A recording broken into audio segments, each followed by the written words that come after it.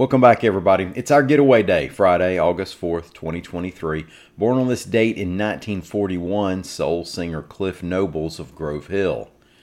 Today we have Huntsville rocket updates, the EPA leaning on the state about coal ash, and the name of next year's big Rickwood Field game. I'm Mike Morgan, and we're down in Alabama.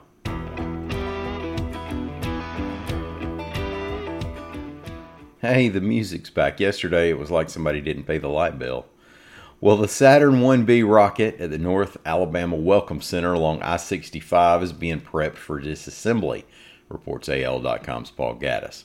Bids are out for the work of actually taking down the rocket, but the U.S. Space and Rocket Center expects the work to be done by the end of October. Now, the rocket is 4 decades old, and it's been determined that fixing it would not be cost effective. I mean, we're talking about costs in the millions. Meanwhile, symbols of rocket history are hardly going away from the Huntsville area. The Rocket Center broke ground on a park dedicated to those Huntsville rockets. The rockets to be displayed were in place when the Rocket Center opened in 1970 and are currently being restored. Now, the new park, a $7.9 million project according to the Rocket Center, will also include a mock-up of the Space Launch System that's currently being managed by Marshall Space Flight Center. The U.S. Environmental Protection Agency decided that the state of Alabama's plan for coal ash permitting doesn't do enough to protect rivers and drinking water from wet coal ash slurry from utilities, reports AL.com's Dennis Billion. Coal ash contains toxins known to be dangerous and possibly cancer-causing. The EPA said it let the Alabama Department of Environmental Management, ADEM, know about the issues it has with the plan, but that the state hasn't made any changes to address those concerns. So now the EPA has proposed a formal rejection of the plan. If that goes through, it means power plants will have to follow federal guidelines rather than state ones, and that's likely to result in utilities being forced to remove millions of tons of wet coal ash slurry from unlined ponds near rivers in the state. One site that's drawn a lot of attention from environmental groups is Alabama Power's Berry Electric Generating Plant on the Mobile River.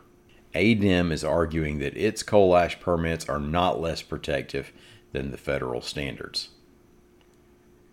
Next year's Major League Baseball game at Birmingham's Rickwood Field now has an official promotional name. MLB at Rickwood Field, a tribute to the Negro Leagues, was revealed Thursday at the historic ballpark, reports AL.com's Greg Garrison. Several former ball players, MLB Network's Harold Reynolds, and others were there for the announcement. In the game, scheduled for June 20th, 2024, the St. Louis Cardinals will play the San Francisco Giants.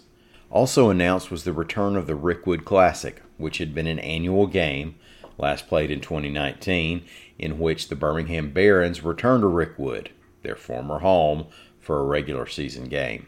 Next year's Rickwood Classic will take place 2 days before the MLB at Rickwood game and feature the Barons against the Montgomery Biscuits.